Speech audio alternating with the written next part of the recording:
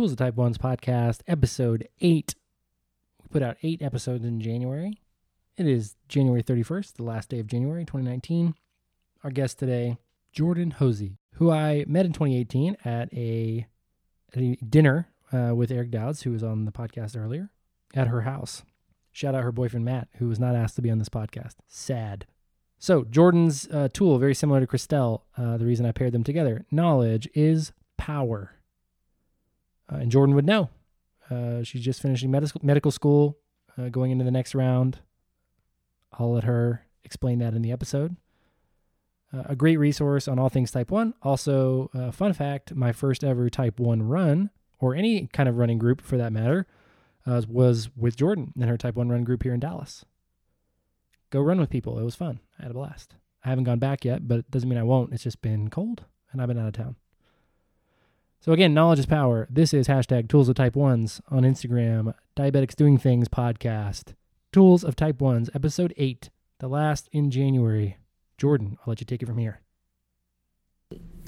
So hi, my name is Jordan. I'm 25 years old. I live in Dallas, Texas, but I am originally from Moore Park, California, the Ventura County area. I have had type 1 diabetes since I was 12 years old. Let's see. I've kind of always been connected to the type 1 diabetes community, actually, even before I had type 1 diabetes. So I had the kind of unique circumstance that my dad worked in the marketing division for the insulin pump division of Medtronic Diabetes for the 7 years prior to my diagnosis. He was laid off in, early 2005, and I was diagnosed just like 3 to 4 months later. So it was kind of a stroke of luck. I had a really positive diagnosis experience. Lots of type 1 diabetics in my family, so my parents knew the warning signs and symptoms. I was not in DKA. My blood sugar was like 200. I didn't even go to the hospital. I showed up at the endocrinologist's office, as a direct referral from my pediatrician. He was like, just go to the endo. Showed up at the endo. The endo gave me a shot, said, go get a burger at In-N-Out, come back, and we'll do some diabetes education. And so I think that, those early, really formative, positive experiences with type 1 diabetes have allowed me to kind of thrive with it. And they've also allowed me to be plugged into the diabetes community kind of from an early age. So I volunteered at a day camp for children with type 1 diabetes all throughout high school and also throughout college, and then a little bit after college. And through there, I was connected with other type 1 diabetics like Marie, Nerds Can Fight. And a few years ago, I started seeing her post on Instagram kind of calling out other type 1 diabetics. And so kind of through her, I became exposed to this larger community of type 1 diabetics online, which is how I found Rob, who also happens to live in Dallas. So that's kind of the very, very brief, condensed version of my involvement with the type 1 diabetic community. As far as 2 or 3 things that I do, and so a huge thing that I do is I run. I run 7 marathons. I ran my first one when I was 14, just 2 years after diagnosis. I ran 2 in high school, 3 in college, and then currently I'm in medical school. I'm about to graduate with my medical doctorate, my MD. So that's another big thing that I do. But obviously I've, running marathons with type 1 diabetes poses a unique set of challenges. And so I have gotten involved in the type 1 diabetes community through that. I was one of the original members of Beyond Type Run last year, and I ran the 2017 New York City Marathon on a team of other type 1 diabetics to raise money and awareness and do some advocacy and education on behalf of Beyond Type 1, an awesome charity. The second inaugural, that doesn't make sense. The second annual team of Beyond Type Run is running the New York City Marathon in just 5 short days. So I'm sure this podcast will be posted after they have already run it, but let it be known that I am sending them luck now. Okay. So I run marathons. I'm currently in medical school. I'm applying for residencies kind of as we speak. I just had my first interview yesterday. I'm applying for family medicine residencies. My goals are to kind of be I want to be the kind of doctor that you think of when you think of a doctor. So the person who does anything and everything, who will get up in the middle of the night to deliver babies, who will fix your grandma's meds, who will be your pediatrician, who will, prescribe your birth control, who will take care of your aches and pains. I just want to be the doctor who can do it all. And take care of your diabetes. I didn't even think about that. Those are 2 to 3 things that I do. So I think that my area of type 1 diabetes expertise is the intersection between kind of the 2 big things in my life, which is running and then medicine. I also have a master's degree in public health, and so I like to think about medicine from kind of these broader perspectives as well. This segues into the next question. So, next question. What is your tool of type 1s? And what's the one thing that a person living with T1D could learn from you or your experience? So I think that my, summed up big tool that I have to tackle the beast that is type 1 diabetes is that knowledge is power. So when I was diagnosed, at the ripe age of 12, I wanted to be a molecular biologist when I grew up. I was super into everything life sciencey. And so when this opportunity to kind of learn more about like the intricate pathophysiology and the intricate homeostatic mechanisms of blood glucose control was kind of plopped into my lap, I ate it up. And so I was actually managing all my own blood sugars kind of within the first few months of my diagnosis because I thought it was so interesting. And I thought it was so interesting how the more I learned about the science and the physiology, the better I was able to apply that to live a happy and successful life, the better I was able to apply that to be successful at running long distances. So that has always kind of been my MO, is that the more I learn about the science and the medicine behind type 1 diabetes, the better off I will be. And I think that still holds true. When I entered medical school 3.5 years ago, it was a radical thing for my diabetes management. So I was already doing okay. I had never been hospitalized. I'd never been in DKA. I'd never had a severe low. By almost all measures, I was doing fine as a type 1 diabetic. But when I entered medical school and I kind of took my knowledge of what it means, not just to have diabetes, but to have a disease in general, and then specifically what it means to have diabetes and the pathophysiologic mechanisms of how elevated blood glucose levels take a toll on your body over the years. Not just, it's bad for your nerves, not just, it's bad for your kidneys or bad for your eyes, but down to the level of the individual chemical reactions that end up ruining your nerves kind of drove it all the more home for me. And I felt more motivated than ever to really take control over my life. And I was lucky in that when I entered medical school, I also got hooked up with a really great endocrinologist who taught me not just the stone cold bench science behind it, but taught me kind of the arts of, the art of insulin management from a pharmacologic perspective. And so he was also instrumental in convincing me to get a CGM, kind of some other lifestyle factors in medical school. I was running a lot more often because it was the only thing I could do besides studying and not feel guilty about it. I was at home a lot more. I had a lot more routine of a life. I was cooking my own meals and not just, eating college junk. And so all of those things, and then on top of that, the medical school knowledge about diabetes and even things like healthy lifestyles, really has been my number one tool for not only motivating me to achieve better results, but giving me the knowledge and the ability to achieve those results. Okay. I feel like there's a little bit of a disadvantage. I feel like into doing a podcast in this format. I feel like not having a conversation partner kind of gives me the freedom to ramble. So if any of this is rambling, blame Rob for not being on the other end of the podcast. Just kidding. Blame me. What is the simplest thing you've done that has helped you with the management of your type 1 diabetes? Where did you learn it, or who showed it to you? So I think one of the simplest things that I have, quote, done was really something simple that I realized kind of at the end of college. You know, I had had some bad experiences in college where I think I had not been as diligent or as on top of things as I would have liked. And part of that was because I was getting very emotionally caught up in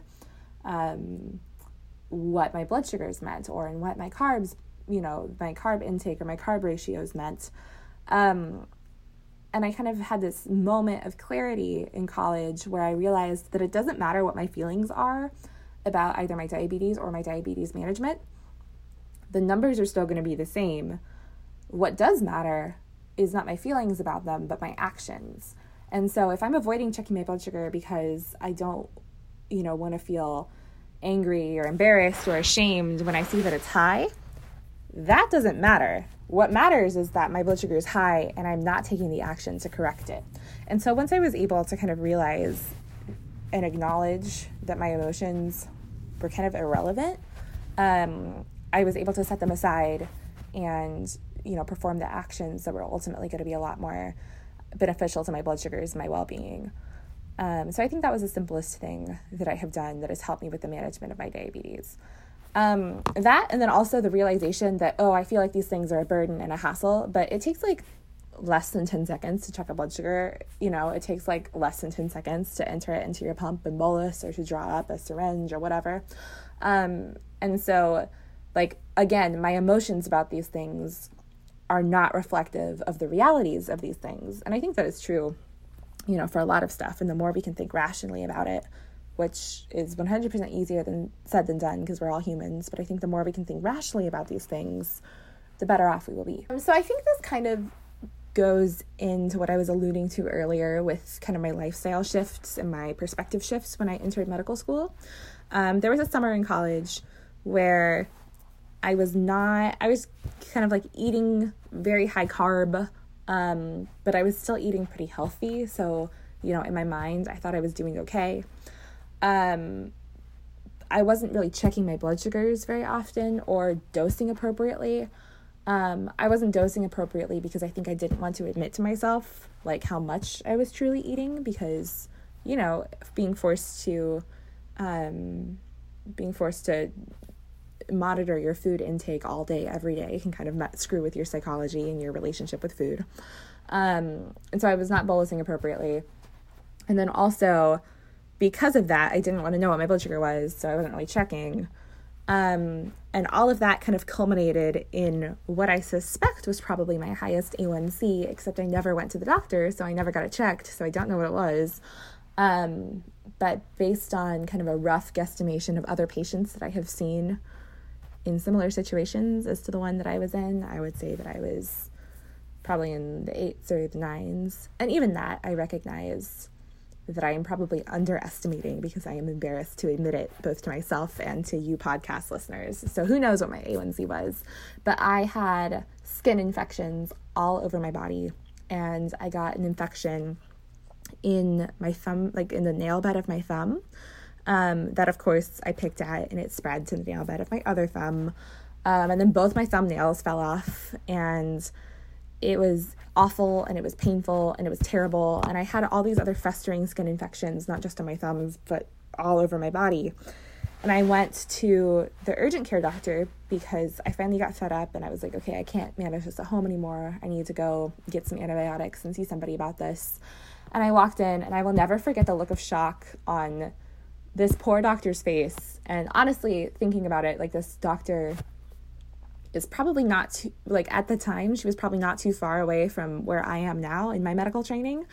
And, I don't know if she'd ever seen anything like that before.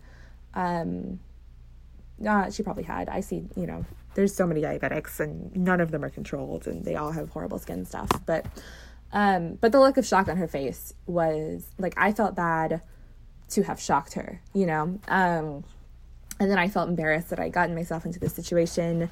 I felt stressed because I was going to study abroad. I was taking a class in global health at Oxford, and my flight to England left in like 6 hours, and I was here waiting in the urgent care because I was freaking out before I left the country. So that was a real low point in my diabetes management. And honestly, I think that I didn't even have the insight at the time to realize that all of these things that I was experiencing was because of my poor diabetes management. And it's crazy how when we are so far in situations, like we can't really get that outside perspective and we can't like really see how things actually are. If you had asked me at that time how to be successful at managing diabetes, I would have told you all the right things, but I was not doing them. And I had all of these really exquisite rationalizations for why I wasn't doing them, so much so that like I didn't realize that I wasn't doing them. So that taught me a lot about kind of getting outside my own head. Like in retrospect, I have realized that taught me a lot about getting outside my own head, taking my blood sugars at face value, taking what I eat at face value, again, getting my emotions out of it, and really just tackling things head on. And I think that as a result in that process, it has, like, I have become a person who values like lifestyle and wellness so much more because I realized how important those things are in contributing to blood sugar management. What unusual or absurd opinion or approach regarding your diabetes do you have? Man, okay. So one aspect I feel like of being involved in the type 1 diabetes online community is that everybody has their own opinions. And the way that I manage my insulin and my activity and my food intake, and honestly, even the way that I count my carbs is probably going to be different than the next person over.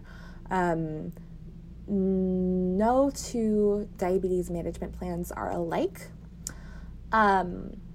which means two things. A, people get really defensive and weird when you start trying to like compare strategies, because they're like, oh, well, that doesn't work for me. Therefore it must be wrong. And B, what I have realized, especially the further I've gotten into medical school and medical training, the more I've interacted with not only type 1 diabetes community members, but also type 1 and type 2 diabetic patients in like my work life, is that our diabetes is not as different as we think it is. And I think that this is a pretty controversial opinion.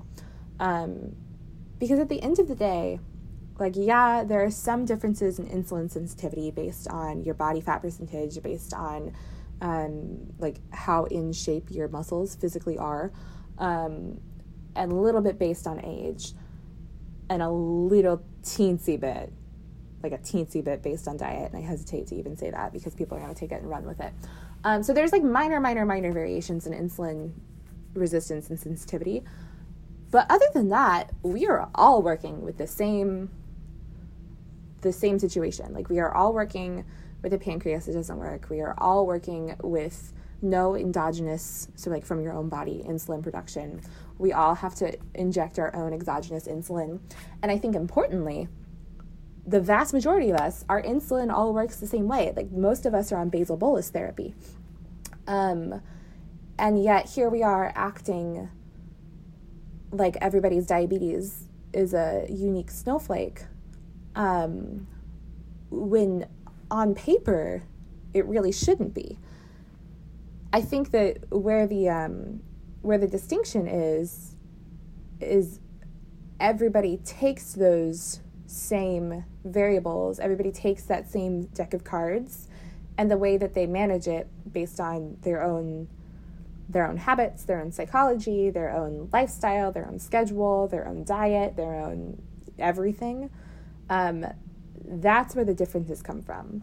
And I think also over time, the way that we end up adjusting our insulin regimens. So, if your blood sugar goes high after a meal, but it's like 3 hours after a meal, some people might adjust their mealtime ratio. Other people might adjust their basal. And then that leads to kind of like a snowball effect of more adjustments down the road. And with every subsequent adjustment, there's more and more permutations until you get everybody who has these radically different insulin management strategies, when really we're all working with the same materials. We're all working with the same insulin. We're all working with the same physiology in our own bodies. I don't know. So I think that is my my controversial opinion, and my unpopular opinion is that we are not as special as we think we are. And the differences between us are 100% within our control. And diabetes in general is a lot more in our control than we think it is. So often I see people, especially like within the type 1 diabetes community, and I see it reflected a lot in the language that we use, saying things like, oh, diabetes did this, like making diabetes the actor, like the agent in our sentences. And I don't think that that's true. I think that, every action has a reaction. And so if those reactions are our blood sugars, if those reactions are what diabetes is doing, somewhere upstream there is an action or a variable or an event that caused it. I think if we did absolutely nothing but sat around our house all day and paid 100% strict attention, we would probably catch like 90% of these like causative events or causative actions, and we would feel that our blood sugar was a lot more explained. I say 90% rather than 100% because humans are actually, like, by nature of our psychology, we're really, really bad at attributing causation. If you guys have ever heard of the 25 cognitive biases, these are like ways that our brain is hardwired to work, and hardwired to interpret the events that go on around us. And they're really good if you need to make snap decisions. They're really bad if you need to think critically about stuff, like causation when it comes to type 1 diabetes management. So I think if we did nothing but pay attention to our diabetes, and were as objective as possible, we would probably be able to attribute 90% of causation to like what caused our blood sugars to be like they are.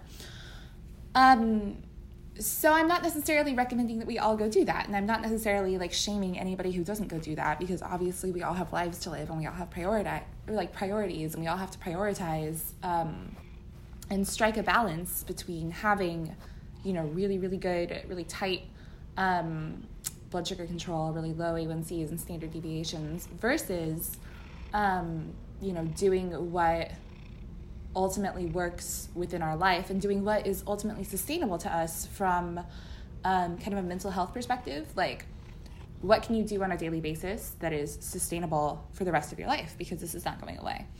And I will say, kind of my other devil's advocate side to this is that I used to have this kind of like false belief, especially like when I was in college or even when I was in high school. I used to have this false belief that the more in control I was of my diabetes, the more it would impact my life. And so all the extra time that it would take to stay really on top of my blood sugars and, basically that's all the things that go into staying really on top of your blood sugars, that would create such a time burden on my life, or such a restriction on my life in other ways, that it was not worth it to me.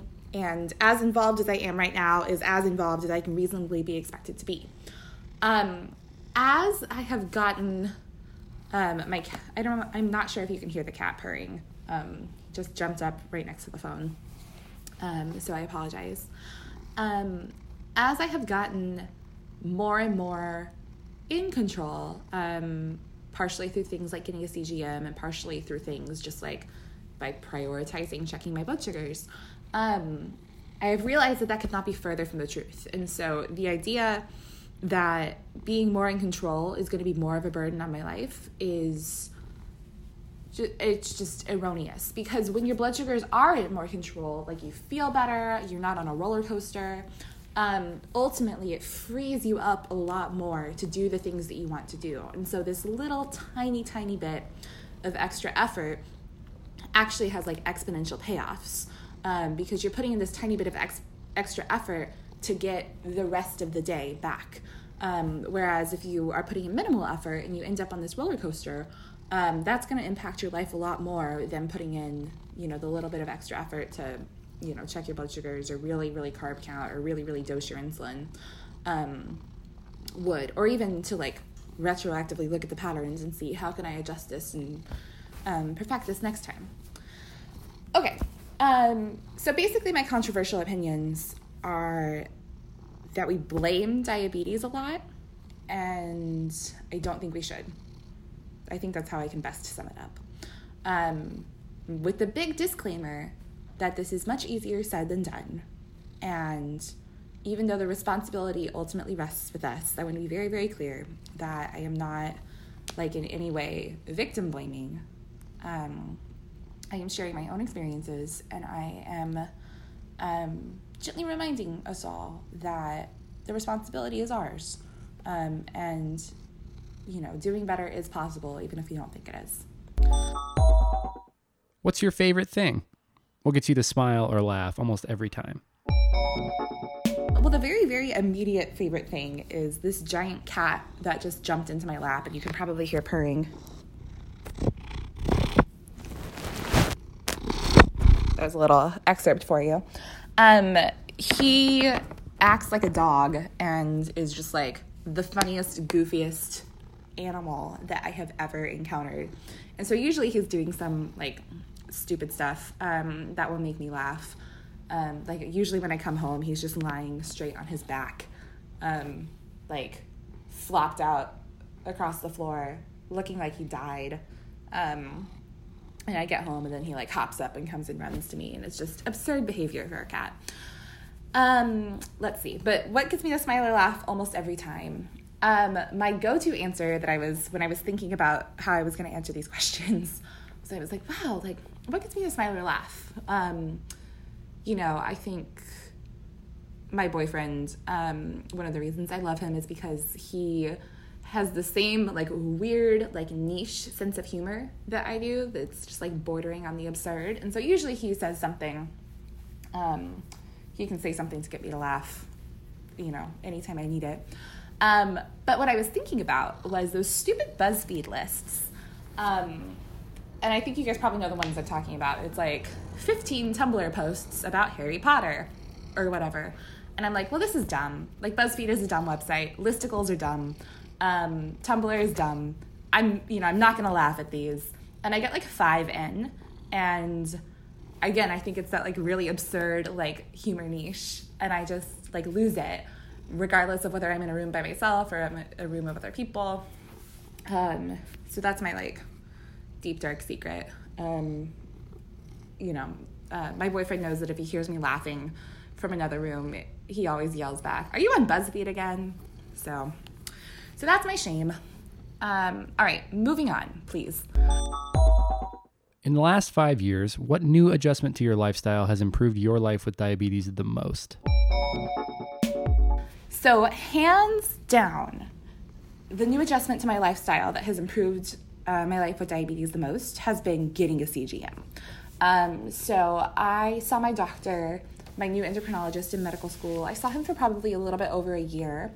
And that entire year, I've seen him for like 3.5 years, but the entire first year that I saw him, he was gently trying to convince me to get a CGM, and I didn't want to hear any of it. I didn't want to wear something else on my body, but he just kind of like slowly planted the seed and slowly did some really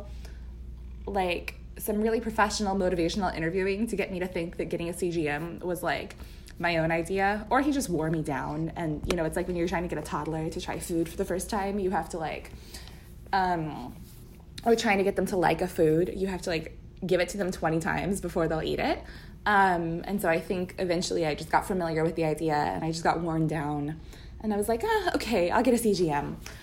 And oh my goodness, I just gave this talk to the first year medical students about what it's like to be a patient in medicine, and also be like on the other side of it, on the medical professional side as well. And as part of that, I showed them my graph because I was talking about my experiences with my endocrinologist and how effective he has been in getting me to change my own health behaviors. And I showed them a graph of my A1C prior to getting a CGM and then after getting a CGM. And like, again, prior to getting a CGM, I was doing fine. I wasn't doing great, but I was doing fine. And especially by like medical, like from a medical perspective, your doctor, all doctors are so used to seeing A1Cs like greater than 10, too high to read even, that anything under 8 really looks good just because the doctor's perspective has been so skewed. And so all my doctors had always been telling me that I was like fine because my A1C was 7.5, or like, 7.2 or whatever. And that was kind of where I lived. And then I got a CGM, and there is this sharp like cliff like the month I got the CGM, because again, this kind of goes back to the whole knowledge is power thing. And so if you know what your blood sugar is all the time, you are more empowered to do something about that. And not only are you more like, do you feel more of an impetus to like take action, but because you have the knowledge, you know which action to take. And you can get immediate real-time like graphical representation of the feedback about how that action went, and you can better adjust for next time. So getting a CGM was just like such a radical shift in my diabetes management, and I cannot believe that I ever lived without one, basically. And like I was so resistant to it from the get-go. And it was an adjustment, but it's so worth it. So I encourage anybody who's in the same boat, and who has, the resources and the ability, because unfortunately they are still a privilege, to jump aboard the CGM train, because it is a game changer. Also, full disclosure, the Freestyle Libre is available without a prescription over the counter for a relatively reasonable price compared to other CGMs. So if you were somebody kind of without insurance, or maybe without a physician that is going to be able to prescribe you a waiver or a prescription for a really, really expensive CGM, the Freestyle Libre is always an option. Oh yeah, and so I got, I've always been a Medtronic pump user, in part because of my family's ties to Medtronic, but I love Medtronic pumps, and I feel like maybe that should have been my controversial opinion, because people really love to hate on Medtronic. But my first sensor was the Enlight sensor, which I've had great results with. I love it. With the 630G Medtronic half closed loop pump, and then kind of the natural progression, my endo talked me into getting the 670G, which is the closed loop automated basal delivery system that works with the same CGM. And so obviously auto mode has also been kind of one of the biggest adjustments of my diabetes life, and has also made the biggest impact. Again, people really, really love to hate on auto mode. And I think it's, it has to do with the reasons that I was talking about earlier. So it takes all of those human elements, all of those human adjustments kind of totally out of the picture. And it gives you this basal that is 100% not as close as it can be to your physiologic needs. And over time, what all diabetics tend to do, myself included, is we tend to make so many adjustments to our insulin that we actually end up using more than our body needs, which can contribute to insulin resistance and weight gain. But it also means that we end up feeding our insulin. And so it means that we kind of subconsciously, inadvertently end up eating carbs to cover the insulin that we're giving instead of the other way around, even if we aren't going low. And so what I was going to say is, when you have a computerized system, when you have an automated system that kind of knocks you back down to what your body's basal needs are, A lot of people end up going high all the time because they have been inadvertently covering for their mealtime insulin with their basal rates, which is a really common phenomena across people who start in the 670G and all diabetics. And that, like, those subsequent adjustments, having to be 100% honest and accurate in your carb counting, which is a burden and a battle in and of itself, having to figure out your exact ratio, having to figure out your new correction ratio because now your basal is different, it's a huge paradigm shift, and it is a huge mindset adjustment, and it's really hard to accomplish. I've been on the 670G for a little over a year now, and I am still working on breaking the habits that I've created from over 12 years of manual insulin delivery, of manual basal rates and manual carb ratios. But having knowledge of those things and having knowledge of the way that insulin works, like pharmacologically, the way that diabetes works pathophysiologically, and then also the way that my mind works to interpret all these things psychologically, has been a huge help in adjusting to the 670G on auto mode, as has my endocrinologist, who has explained all of these things to me. So if any of you guys are getting frustrated with the 670G, don't give up. I think that the reason that people like closed loop, like the DIY, like looping systems, better than the 670G is because the looping system has a lot of freedom to make your own adjustments within the looping algorithm. And so you can bypass the computer's 100% rationality and continue to make your own adjustments that fit in with your own habits and lifestyle and psychology and biases a little bit more easily, and by that I mean at all, than you can do with the 670G on auto mode. Okay. The only other thing I'm going to say is I know a lot of these technologies that I've talked about are inaccessible to the vast, vast, vast majority of diabetics. And I want to be very, very clear that while they are the gold standard and they make things a lot easier, a tool is only as good as the person using it. So it is really, really possible to have awful, awful results on like a CGM and a closed loop system. And it's really possible to have incredible results on MDI, multiple daily injections, and like just checking your blood sugar however many times a day on a glucometer. It really has to do with the person behind those tools. I do think that insulin pumps and CGMs make it easier, but if you're not willing to kind of meet the device and rise to the challenge, fulfill the tasks that the device is requiring you to do, then it's not going to be a good choice for you. And that's okay. But I think that's all I have to say about diabetes technology. What challenges related to T1D did you encounter or have to overcome while you were doing your thing?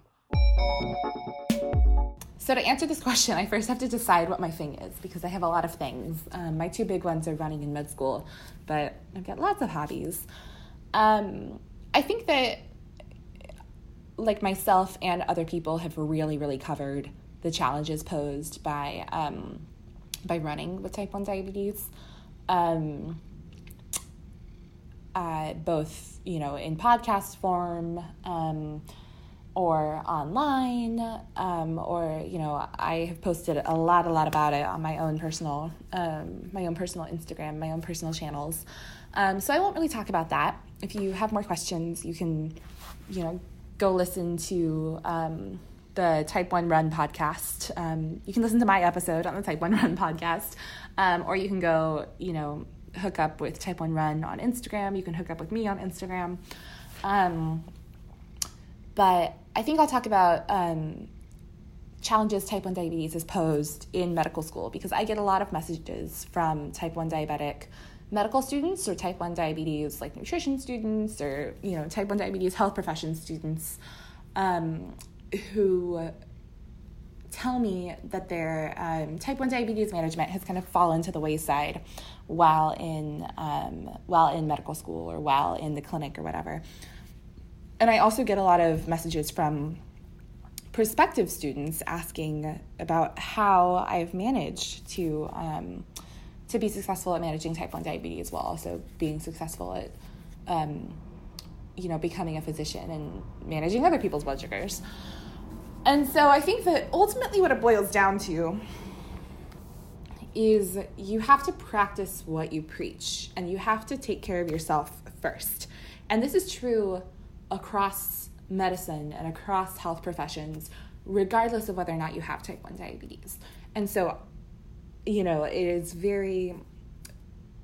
has kind of risen in our cultural awareness.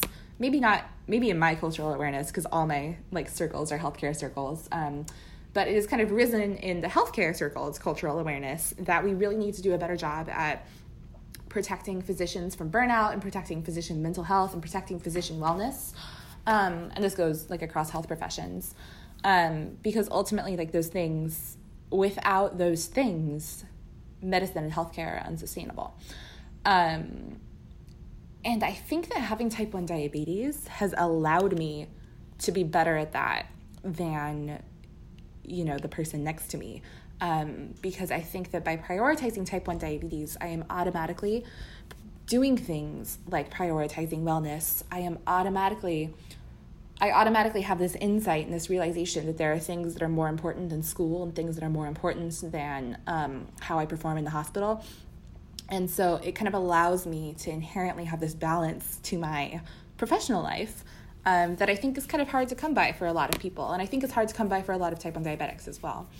But, I mentioned earlier how when I entered medical school, I kind of changed my lifestyle in ways that were more amenable to type 1 diabetes management. And so I was getting more consistent and better sleep. I was cooking at home. I was eating, less processed foods and more whole foods. I was getting regular exercise, things like that. I was also learning how to prioritize time doing fun stuff over studying, because the thing about medicine is there is always more studying to be done. You are never, ever, ever done. You just have to kind of figure out where your set point is, that you call it, and you say, okay, I'm going to go do something else now. I'll come back to studying later. Because even established physicians who have been in practice for 45 years, there's new medicine coming out every day.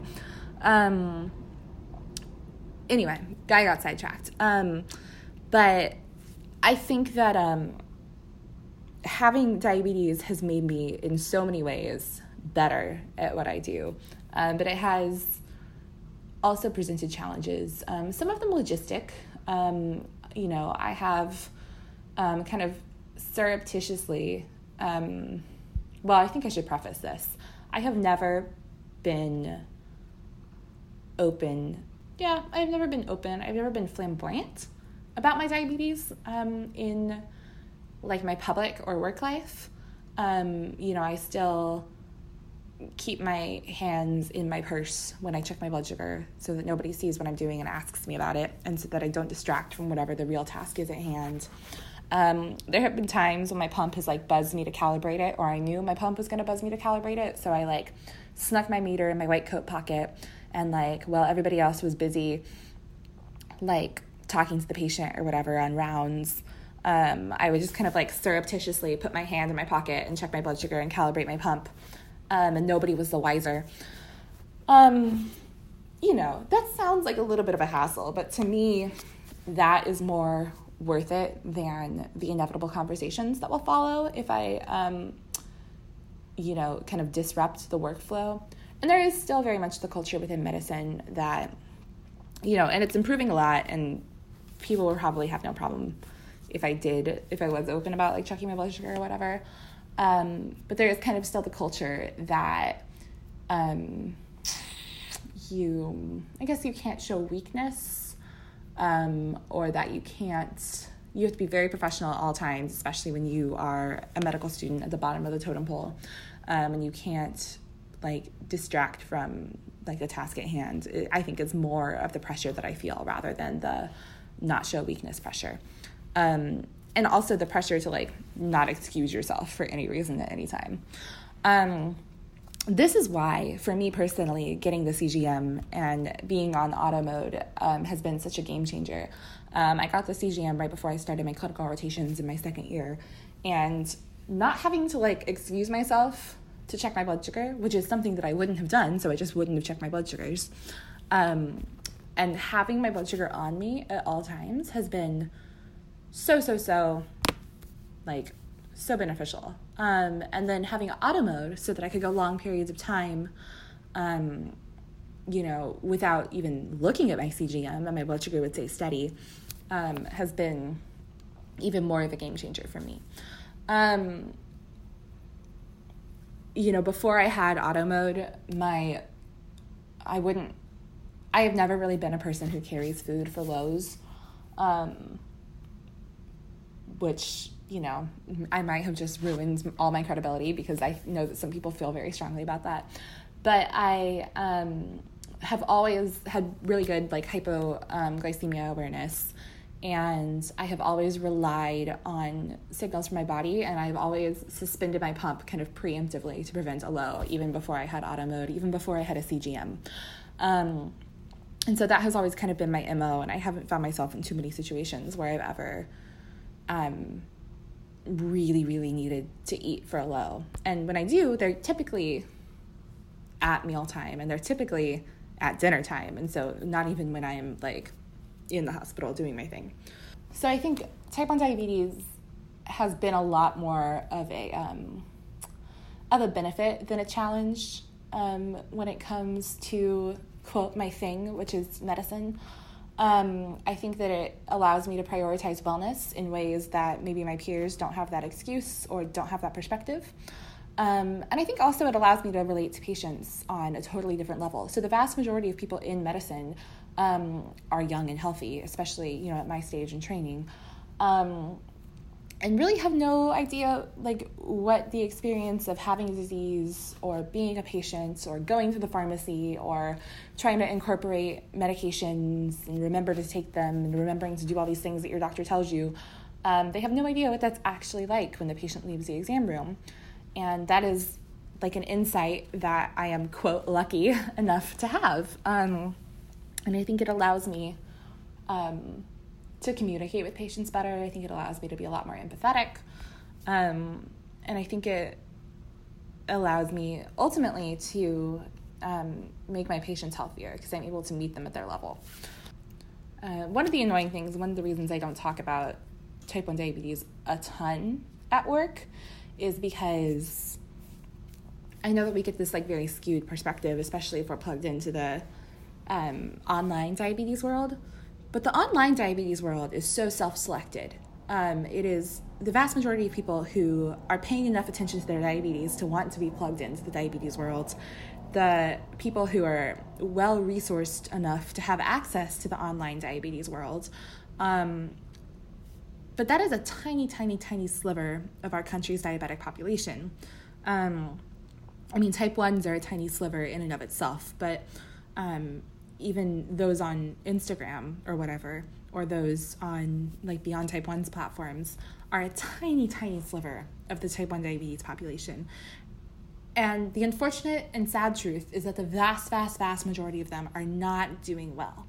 They are under-resourced, under-supported, undereducated, and I say that referring to diabetes education, but also maybe sometimes more formal education. Certainly in health literacy, which is a different kind of type of literacy. Most people have not been empowered or informed to take charge of their diabetes, and most people don't know how to have good results, and they have been taught this sort of learned helplessness with regards to their blood sugar at the hands of the medical profession, which is true for type 1 and type 2 diabetics. And so the stuff that we see online are the exceptions to that rule. The stuff that my colleagues see are the rule. And so when I go up to somebody and I tell them that I'm type 1 diabetic, instantly they have all these preconceptions about me. And so then I have to spend a lot of time being like, well, no, like, I'm not on dialysis, or like, well, no, like, you know, I don't need to sit down in the middle of surgery because my blood sugar is going to do whatever you think it's going to do. No, like, I'm fine. Please treat me normally. I am not as sick as the vast majority of the patients that you see. I don't think of myself as sick at all because I have, you know, had the really lucky experience to be exposed to the knowledge and the tools and really incredible healthcare providers to help me take charge of this disease, which is not something that has been afforded to the vast majority of type 1 or type 2 diabetics in this country. Or in the world, really. Okay, yeah, so I think that is probably the biggest challenge in medicine, is dealing with other medical professionals. But I always tell endocrinologists that I work with when I have diabetes, because we always have really great discussions about it. And I've learned so probably an equivalent amount from endocrinologists that I've just kind of like encountered in like my daily work life. What are you most hopeful for? This can be diabetes related or not. So I think I'm most hopeful for the thing that I am focusing all of my efforts on right now, which is finding a residency program that meets all my training goals, that has a community of like-minded and supportive and collegiate people, that kind of my side goal is that it's in a beautiful location where I can do all my outdoor activities and hobbies and just be surrounded by nature. And I want it, I want it to, be in a place where, I don't know, just overall where I will be happy and fulfilled and successful in my pursuits, and where my boyfriend will be happy and successful and fulfilled in his pursuits. And I'm hopeful that as I go on this interview trail, I leave tomorrow for a big 2-week stint, and then I have another 3-week stint. It will be obvious to me where that place is. That's what I'm really hoping for, is that I will just arrive somewhere and be like, okay, I'm home. That's what I'm hopeful for. Easier said than done. Or maybe not. We'll see. Check back with me. If you want to keep up with my interview travels, you can follow me on Instagram and see where I end up on March 15th. What advice would you give someone who has T1D and is trying to pursue a career in your line of work? So I already talked about this a little bit when I was talking about, quote, challenges that I have encountered while doing my thing. And I think, it boils down to practicing what you preach. And I think it also boils down to something else I mentioned earlier, which is, the more attention you pay to your diabetes, the less it impacts your life. Contrary to kind of what our intuitive belief is, which is the more attention I pay, the more of a burden it is. But the more attention you put into your blood sugars and the more attention you put into keeping them in range, that pays off, and you are able to focus on other things when ordinarily you would be focusing on the blood sugar roller coaster.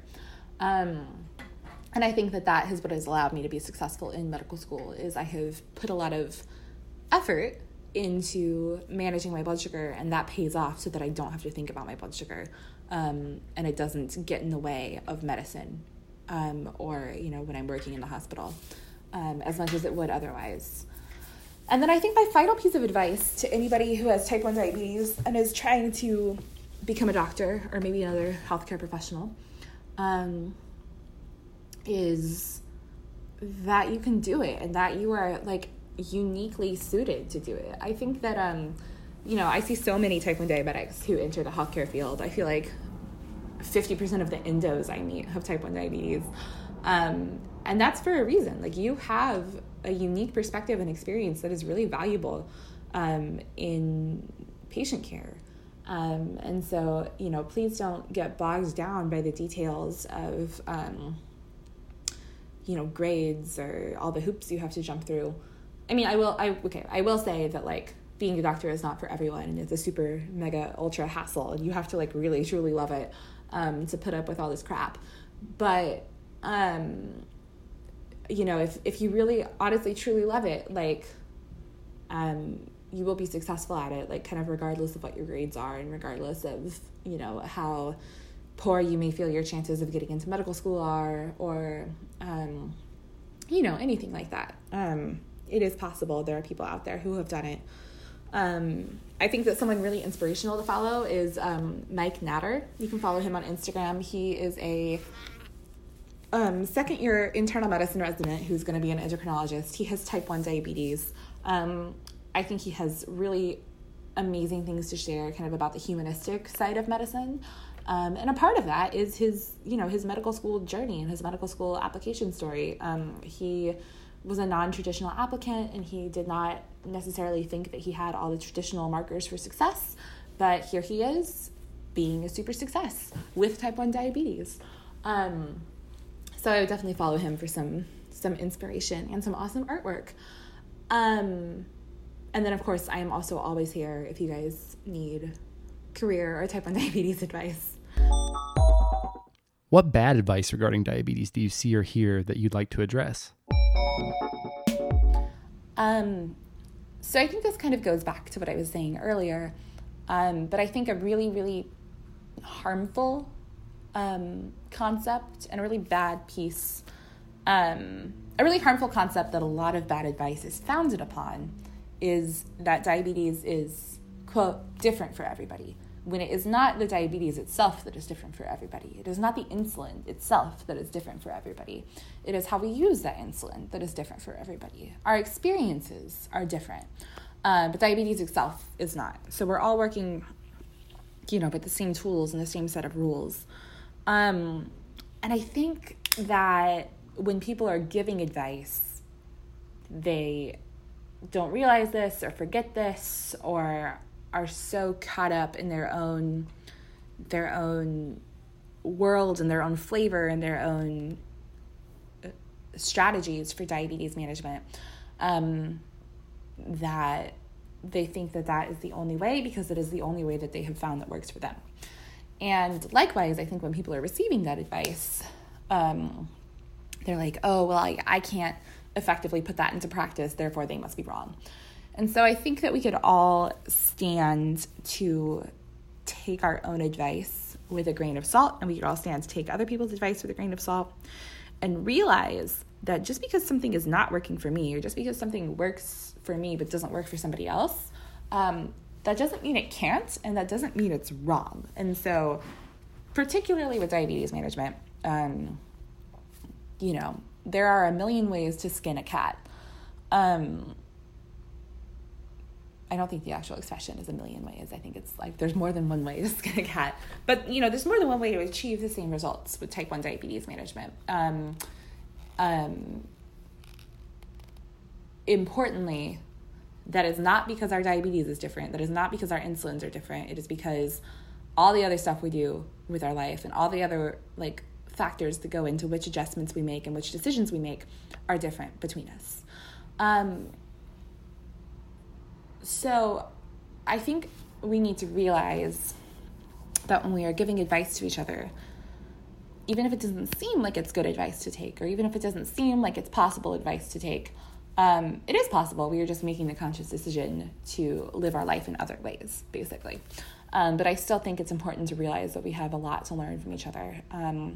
So much, the richest source of diabetes education is from other type 1 diabetics, and taking what they know or what they have experienced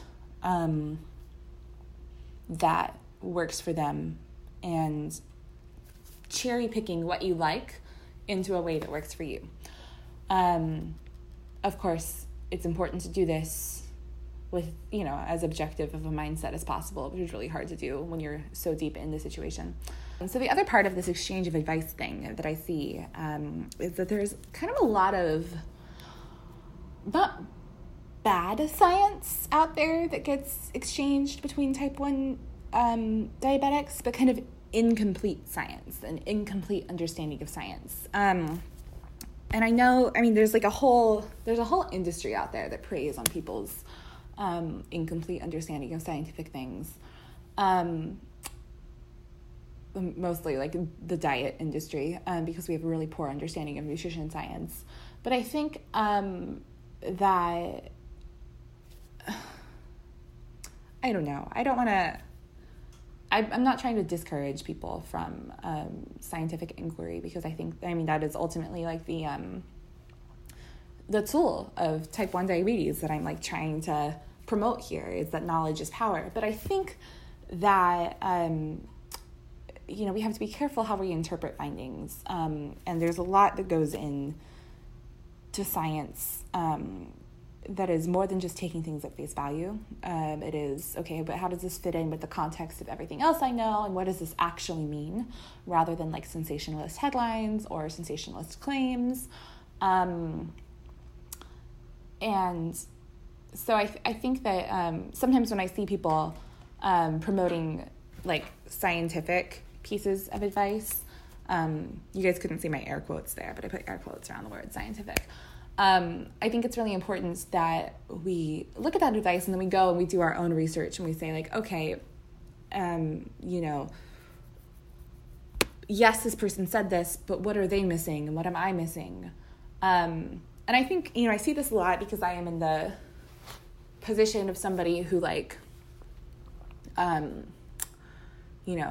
studied a lot of science in high school, went to college and got a degree in neuroscience, went to medical school, has spent my entire life studying basically like biology and life sciences and the scientific method. And I come to these scientific pieces of advice with a lot of background knowledge. And so I'm able to pretty quickly see, okay, yes, like you're saying this, but what about this other thing that's actually more important and has more of a impact that we actually need to be thinking about. And so I just encourage you to, when you see pieces of advice that look really, really solid because they seem to be rooted in science, to discuss that with somebody like your doctor or, me maybe, who kind of has a broader scientific knowledge base, or maybe yourself. I mean, I don't know, maybe you are much more educated than I am and know more about it. But there's a lot of incomplete science out there in type 1 diabetes advice. And so I encourage you to just take everything with a grain of salt and do your own research and talk to people who know what they're talking about. What priority are you focusing on in your own life currently? This can be diabetes related or not. I kind of have one priority now.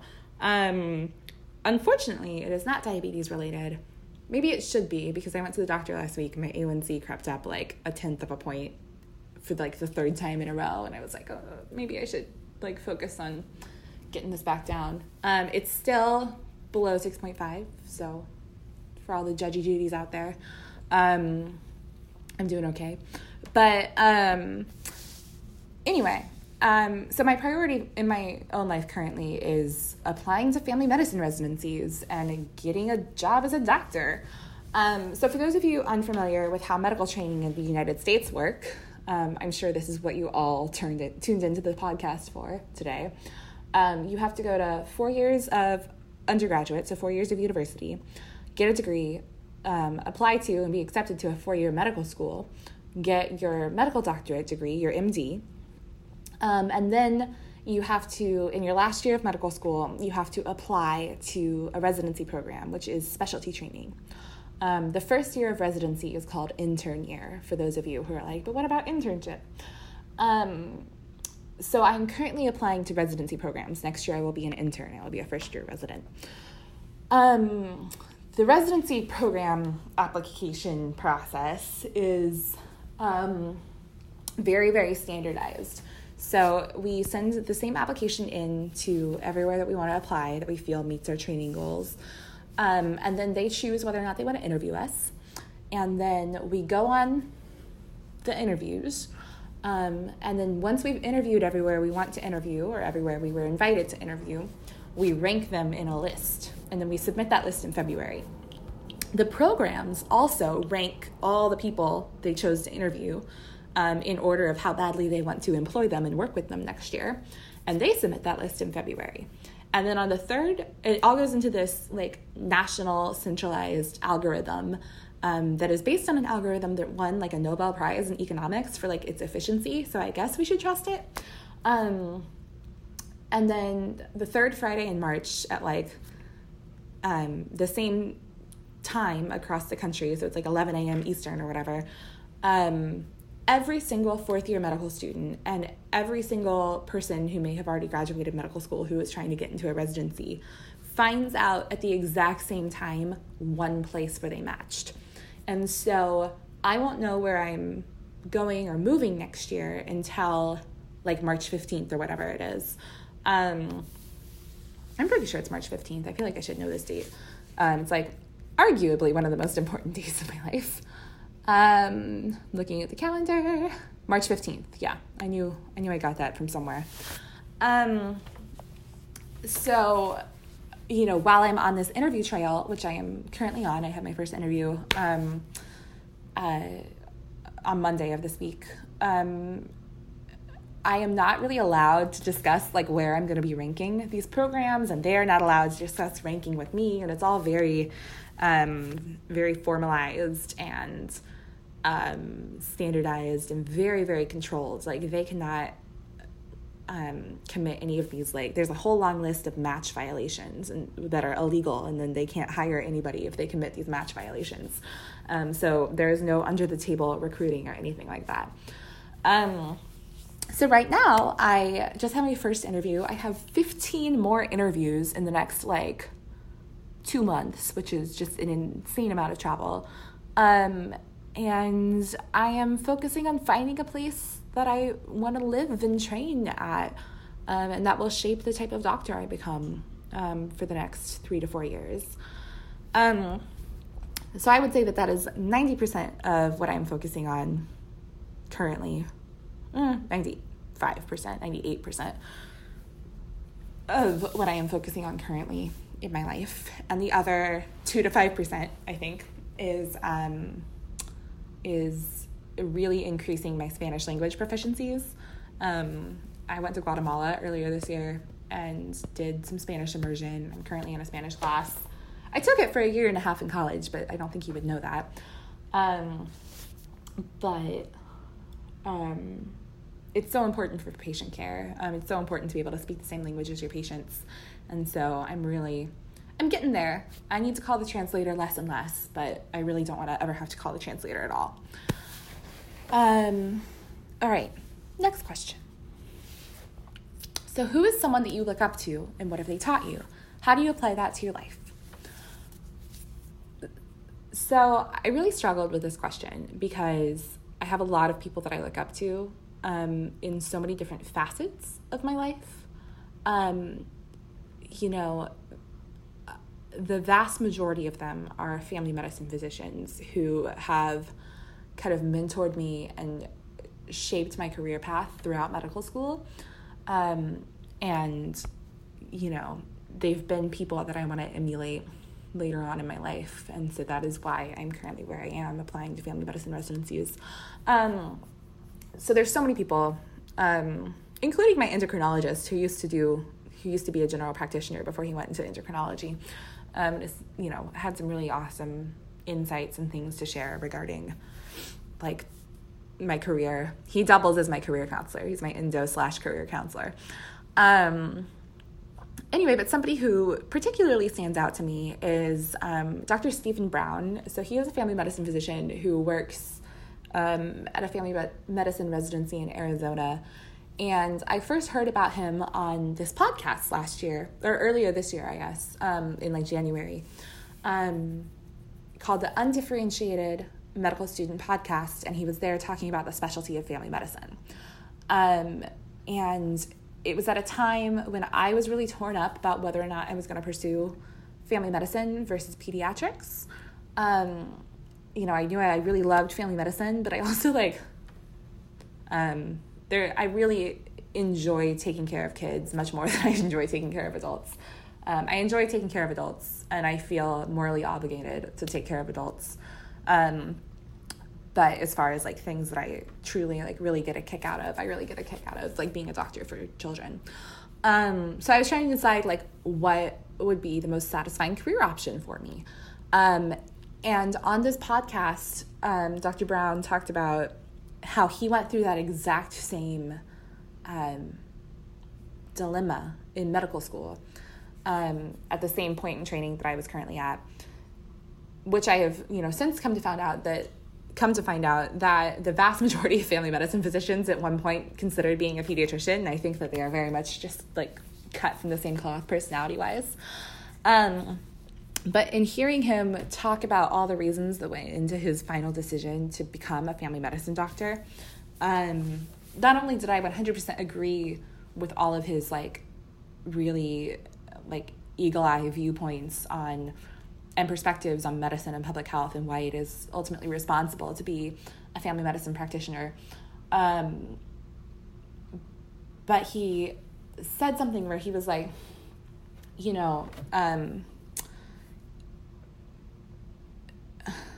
I don't know that he said this actually explicitly, but the overwhelming takeaway from his podcast episode was that you don't have to listen to the haters about what family medicine is or isn't. You have the power to create the path and create the life and create the career that you want to lead and that you love. And you don't really have to sacrifice anything. And so if you want to be a family medicine physician that sees a lot of kids, you can. If you want to be a family medicine physician who practices only in the hospital, you can. If you want to be a family medicine physician who does surgery, you can. And that was really, really, really inspirational and factored a lot into my decision to be a family medicine doctor, is the fact that, I have the power to create my own path. Yeah. I don't know. The other big thing that he said, so he told a story. Actually, I have a very similar story of my own that I will tell. His was very similar to this. So I had this patient. I rotated on the pediatric endocrinology service at Children's Hospital in Dallas earlier this year. Kind of around the same time, actually, that I listened to this podcast, which is perhaps why it was so poignant for me. But we got a call. So the Children's Hospital is across the street from the county hospital. And this 15-year-old girl had showed up to the county hospital in florid DKA, new onset type 1 diabetes. But she was also in labor at 23 weeks of gestation. So very, very early, kind of borderline for viability is about 23 weeks, 23 weeks. So she shows up in labor, 15 years old, in DKA with new onset type 1 diabetes. And the county hospital did not know what to do with her because OBGYN was like, oh my goodness, like she's 15 and she has this crazy medical problem. Pediatrics was like, yeah, cool, she's 15, but she's pregnant. We don't do that. And also she has this crazy medical problem, so this is best left to the OBGYNs who specialize in crazy medical problems. And then the medical team, like the internal medicine team, who ordinarily takes patients in DKA, was like, yeah, great, like she's in DKA, but she's a kid, and also she's pregnant, and we as internal medicine doctors don't deal with either of those populations. And so they called us, the pediatric endocrinology service, and we were like, yeah, like we can deal with her, but she's pregnant, so we can't deal with her. We'll just have her follow up as an outpatient clinic. And I never met this girl. She was across the street at the other hospital and had basically been routinely denied care because all of her demographic features didn't fit nicely into the one box that had been chosen by the doctors. And I this poor girl probably got no diabetes education in the hospital because she was on the OBGYN service. Probably got adult level diabetes education when she did, rather than like the child level of support that she needs because it was not a children's hospital. And, she delivered a stillborn baby at 23 weeks in DKA while being diagnosed with type 1 diabetes, and probably got very, very little psychosocial support because her care was so fragmented. And I was there on the other side of the phone listening to them call in this consult to schedule the follow-up in clinic for 2 weeks. And I was like, hey, this girl, it's going to have probably like 6 different follow-up appointments from all her different providers that she has encountered during this hospital stay. And I doubt that she's going to show up to any one because she's like going through this traumatic life experience and probably no one has explained to her the importance of coming to her diabetes follow-up. But B, if this hospital was only run by family medicine doctors, they are capable of dealing with pregnant patients. They are capable of dealing with pregnant patients with medical illnesses like diabetes. They are capable of dealing with acutely ill medical patients like those in DKA. They are capable of dealing with children. And they are capable of dealing with psychosocial components in psychology and psychiatry. So if this girl had had a family medicine practitioner, she would have had one doctor who was able to take care of all of her needs, and she would have had one follow-up appointment. And she probably would have come to it if it was one follow-up appointment. And her costs, macro scale, her healthcare costs probably would have been a lot less burdensome because she would have been able to kind of streamline her services. And so I was really struck by the fact that I never want to be the doctor who has to turn a patient away because oh, you're pregnant, I don't deal with pregnant patients, or oh, you're a kid, I don't deal with kids. That's not fair to the patient. And studies have shown that a well-trained generalist can take care of upwards of 95% of a patient's medical needs without needing to refer out. And I think in situations like this, it is so much better for the patient to have a single person who they know and trust and who is competent to deal with all of their needs rather than having 6 different cooks in the kitchen. So Dr. Brown told a story a lot like that, and then I experienced that story, and I was like, oh my goodness, I got to be a family doctor. So I don't know that I would have been primed to come to that conclusion if I hadn't just listened to Dr. Brown's podcast. So thank you.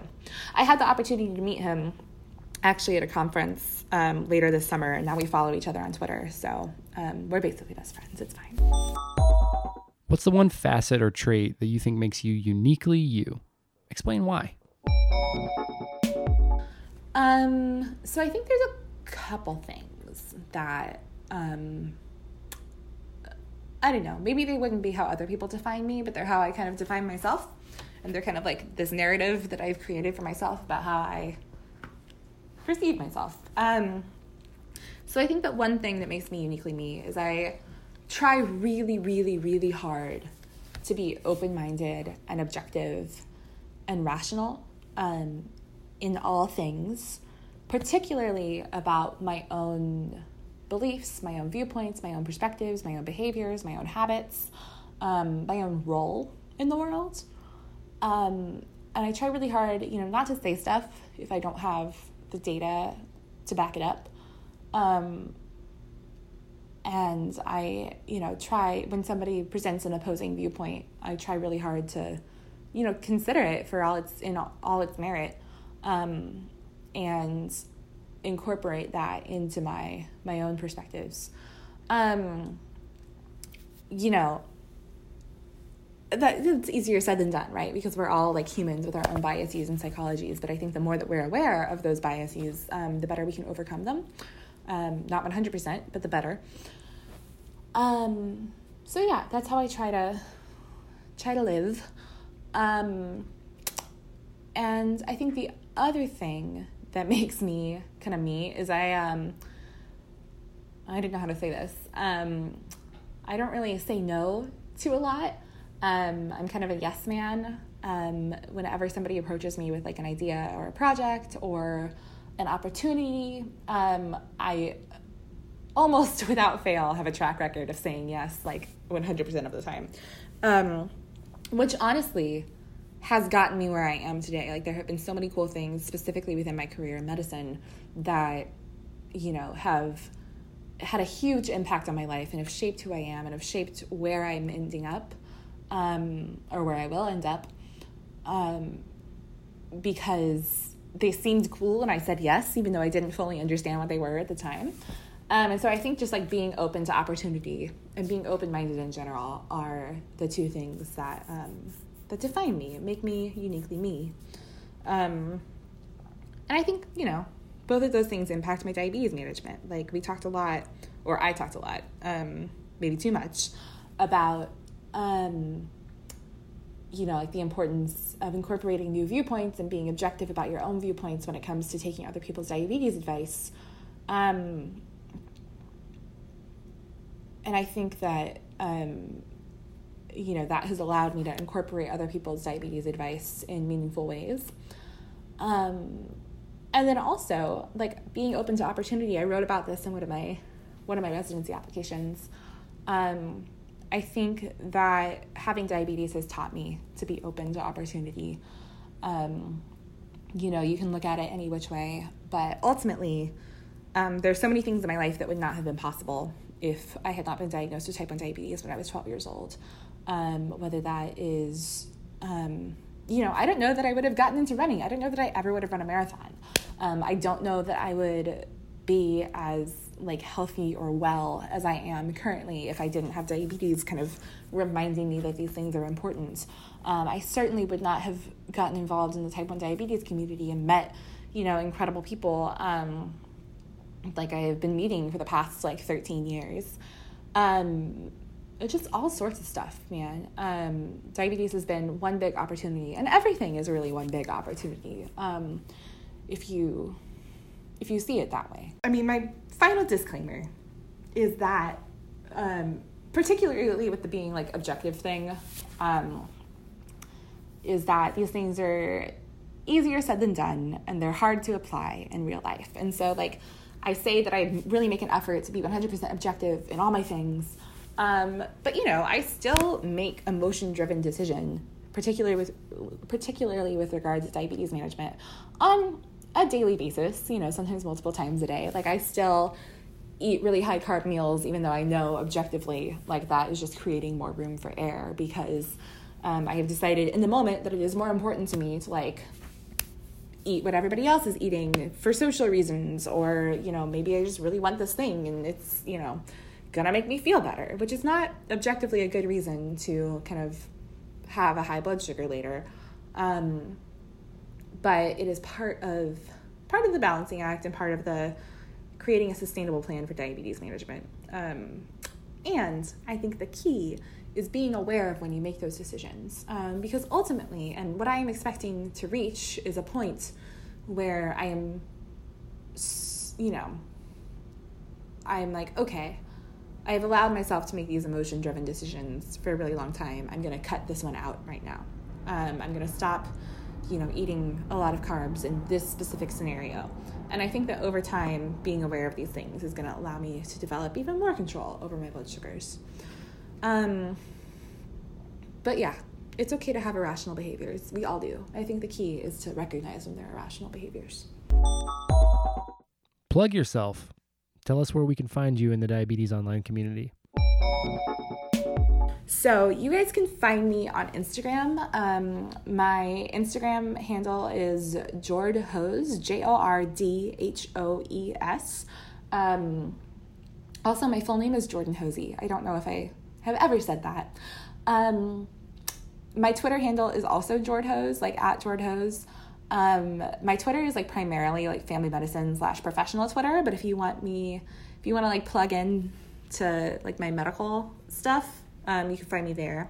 On Instagram, I mostly post about diabetes management. I post about running. I post about the intersection of diabetes management and medicine. And I also post a lot about travel. I travel a lot and will be traveling a lot in the upcoming months on the residency interview trail. So including to some pretty cool places. So if you want to see pretty pictures, come to my Instagram. And then you can also find me, so I lead the Type 1 Run Dallas chapter. We have a Facebook group. It's called Type 1 Run Dallas / the Diabetes Exercise Alliance, which is a pre-existing Type 1 diabetes exercise group in the Dallas-Fort Worth area. We've got a lot of people on that group, and obviously the Dallas-Fort Worth Metroplex is a giant catchment area. So even if you can't make it to one of my runs, people are always hosting bikes and swims and other athletic events through the Diabetes Exercise Alliance. And you can sign up for our newsletter and things like that. So get involved on Facebook. I also started a training group for people who are interested, mostly medical students, but we have some Type 1 diabetics from Type 1 Run who are who have joined. It's a training group for people who want to run the Dallas half marathon, the Dallas 10K, or the Dallas 5K in December of this year. And so if you are in the DFW area and you would like to train for those races, come find my training group. It's called the TOR ACC training group. Just find me on like Instagram and I'll send you a link. Actually, I think the link is in my Instagram bio, so never mind. Go to my Instagram bio. And yeah, I can help you train for your race. Or if you want to like take my training plan and use it to train for another race, I will not be offended. I think that is all the places that I am like easily accessible online. You know, I think I respond to everybody's messages. I really enjoy it when people ask me like science questions, or ask me to explain something. I try to, you know, I don't post about explaining science stuff as often as I would like to, because usually by the time I get home, I am so drained from talking about science stuff all day. But if you ask me a question about it, I will always respond. Alrighty. Where do you get plugged into the T1D community the most? So I think I get plugged into the type 1 diabetes community the most, probably on Instagram. That was my original introduction. Again, I, you know, kind of was organically friends with some type 1 diabetics. And I was like, hey, they seem to be posting about a lot of other type 1 diabetics. Let me delve into this world. And then when I was chosen to be on Beyond Type 1 in 2017, I started posting a lot more about, you know, diabetes, and then got really, really involved in the type 1 diabetes Instagram community, which is how I met Rob, who happens to live in Dallas. You know, I met people locally on the type 1 diabetes Instagram that I now hang out with in real life. And so the way I got involved with Type 1 Run was through Instagram, but now I host those runs for real. I actually partnered with the Diabetes Exercise Alliance through like somebody that I randomly met while I was on a run. And I was like, oh, hey, you're wearing a Dexcom. And then she found me on Instagram and hooked me up with everybody. And then like we all got together with Type 1 Run and Beyond Type 1 to create like a centralized running group in DFW.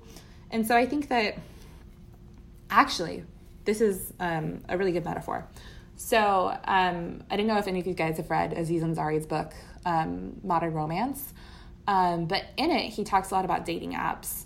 And he, you know, dating apps kind of have a really bad reputation, and meeting people online in general has a really bad reputation, which I think is changing. But Aziz Ansari makes a really good argument that you are not doing anything different when you meet people online than you would do if you're meeting them in a bar or at some sort of event. You are just expediting the process. You are essentially what you have is a more efficient search engine for the people who are more likely to be interesting to you. And that's what the type 1 diabetes online community is. But he says that the reason that people get fed up with like online dating apps is because they will have these interactions with people that never really lead to any sort of real life, meaningful in-person interaction. And I think that the same is true of the type 1 diabetes Instagram. Like it should be used as a tool to facilitate real world interaction. If nobody lives where you live, then it is a good substitute. But if you have the opportunity, you should use it to facilitate these interactions. People are always having meetups. There are so many type 1 run groups now. Even if you don't run, just like go walk with them, you know? And then, yeah, if you want me to convince you to become a runner, reach out and I'll convince you to become a runner. But, you know, there's so many options for meeting type 1 diabetics in real life through Instagram. So that is what I recommend, is using Instagram or whatever online platform you prefer as a tool to make real life connections. So, yeah. Also, like, you know, the JDRF chapters have local meetups and stuff like that. There was one last night that I missed. Sorry, Rob. But I highly recommend that if you can go, you should go. Okay. I think that is it. So if you guys have made it to this far in the podcast or, you know, whatever medium this turns out to be, Thank you very much for listening to me just kind of talk into my phone in my living room with my coffee. For, however long this ends up being. I recorded it in pieces because I had been having issues with recording. And thank you for Rob for inviting me, to be a part of your platform, and to kind of share my experiences and perspectives. It is an honor to be asked to be a part of anything that you were doing. And thank you so much for all that you do for the type 1 diabetes community. And yeah, that's it. Find me online so we can continue having some of these discussions about things, that maybe I talked about in the podcast, or things that you want me to talk about, or that you want to talk to me about, sorry. Or if you just want to see where I end up next year. All right. Thanks, guys. Bye. Thank you for listening to the Tools of Type 1's podcast on diabetics doing things. I'm Rob Howe, and every Tuesday and Thursday in 2019, we are posting the next Tools of Type 1 episode. So you follow us on Instagram, # Tools of Type 1s, or just on Diabetics Doing Things. We will post these regularly every Tuesday, every Thursday. My favorite Type 1s are answering the questions I want to know the answers to. And hopefully you'll learn a few things as well. If you like this episode, be sure to review us on iTunes. And if you didn't like it, go ahead and let me know that too. I want to know. All the feedback is good to me. Thanks again for your time. I value that more than anything you could possibly give me. Thanks so much. Bye-bye.